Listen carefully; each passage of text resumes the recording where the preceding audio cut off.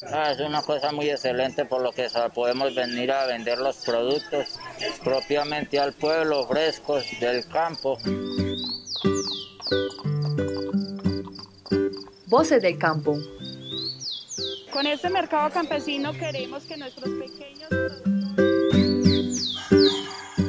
Registro sonoro del fortalecimiento integral de los productores en Valdivia, Cáceres y Tarazá con el proyecto Circuitos Cortos de Comercialización.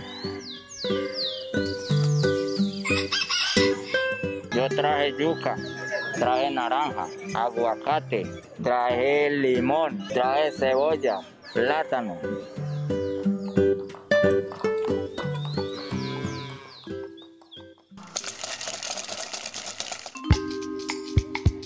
En el momento pues yo me dedico a la producción de cultivo de cacao desde los años del 2010, pero es un cultivo que lo tenemos en alternancia con otras especies como con coco también, maderables, porque el cacao nos da la prioridad de poder intercalarlo con otras especies como tal, ya que él por su naturaleza necesita sombrío transitorio y sombrío permanente. También explotamos mucho el plátano.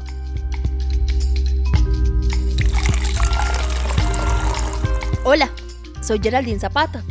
No sé ustedes, pero a mí me encanta el chocolate caliente en las mañanas. Por eso es un placer para mí traerles la ruta del chocolate, el primer episodio de Voces del Campo. Escuchábamos al inicio a Fermín Arango, un campesino de la vereda La Paulina del municipio de Valdivia, ubicado al norte de Antioquia, Colombia.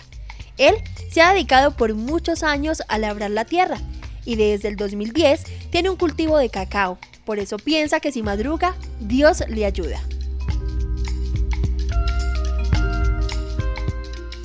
Pues un día como productor, un día de campesino, nosotros los campesinos, pues un día normalmente empieza como mínimo 6 de la mañana y termina 6 y a veces hasta 7 de la noche, porque el campo realmente no tiene horario. Entonces en la finca hay mucho que hacer y por eso yo le he dicho a muchos campesinos o productores que dicen, no, es que yo esta semana no tengo nada que hacer. No tiene finca, porque cuando no es una cosa es la otra. El cacao demanda muchas labores culturales, la de hierba, de chuponada, control fitosanitario, la recolección, la clasificación de la producción, la fermentación, secado, renovación. Don Fermín es un enamorado del campo, pero sobre todo del proceso por el cual una fruta de cacao termina convertida en un rico chocolate. Algo más le motiva para continuar en esta labor, la gran acogida que tiene el cacao en el país y el mundo. Hombre, pues el cacao en Colombia ha sido un boom. Desde muchísimos años atrás Colombia se ha dedicado a la explotación del cultivo de cacao. Hoy en día pues digamos que con más ánimo se hace, porque Colombia en estos momentos está catalogado como cacao fino de aromas en un 95%, lo que nos da un pie grande hacia la exportación hacia el exterior. Entonces, a que el mundo entero empiece a poner o ponga los ojos acá en Colombia. Entonces esto hace pues que al menos en el momento yo me dedique pues al cultivo de cacao.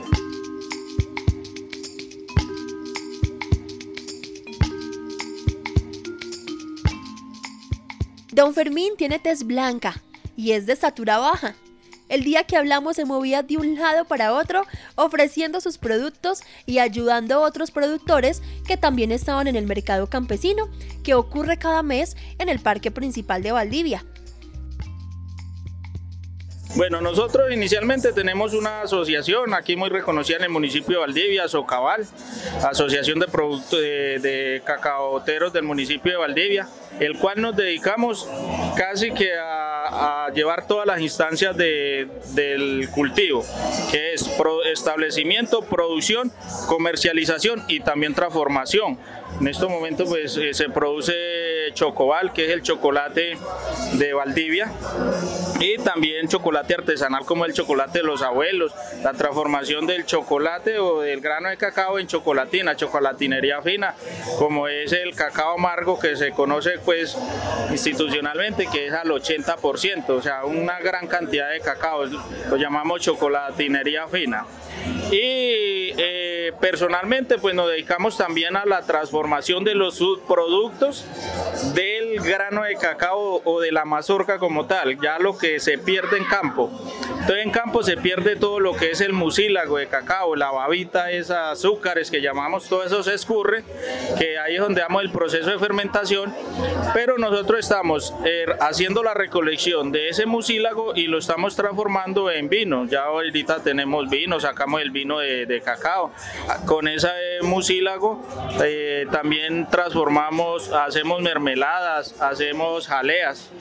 ¿Viste? Entonces estamos dándole como que ese interés y ese aprovechamiento para hacer que cada día nuestros cultivos de cacao sean mucho más rentables.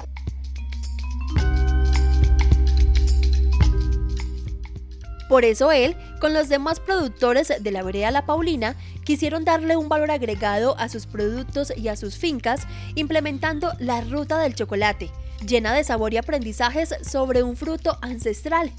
Una experiencia que para poder contarla hay que vivirla.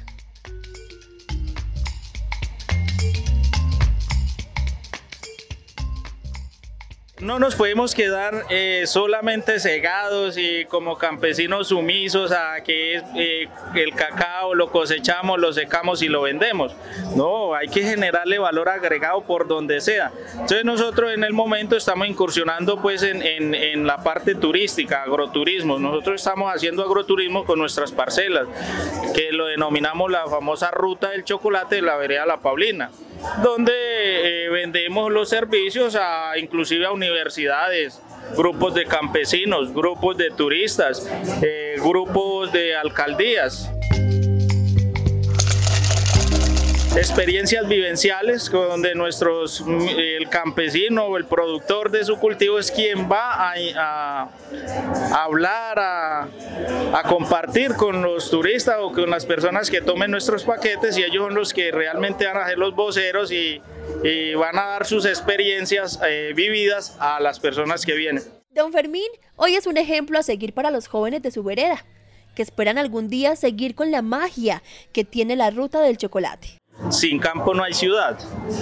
Entonces, cuando aprendamos de que realmente el campo es importante, pues posiblemente sea muy tarde, pero ahora si empezamos desde ya, no es tarde para empezar a retomar todos los que tenemos nuestras parcelas, darle ese sentido de pertenencia, ese valor que a futuro va a ser grandioso, que cada uno de nosotros que tengamos nuestro terruño de tierra donde podamos producir gran parte de nuestro sustento, eso es una bendición.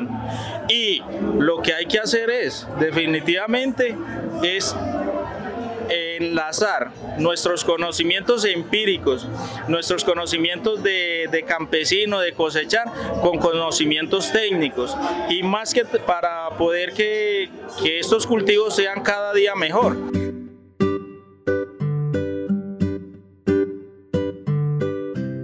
Voces del Campo es un podcast del proyecto Contando lo Nuestro en el marco del programa Territorios de Oportunidad, con el apoyo de Circuitos Cortos de Comercialización y Caja de Herramientas. Una idea original de Puente Consultorías Culturales y Digital Estéreo 104.4 FM.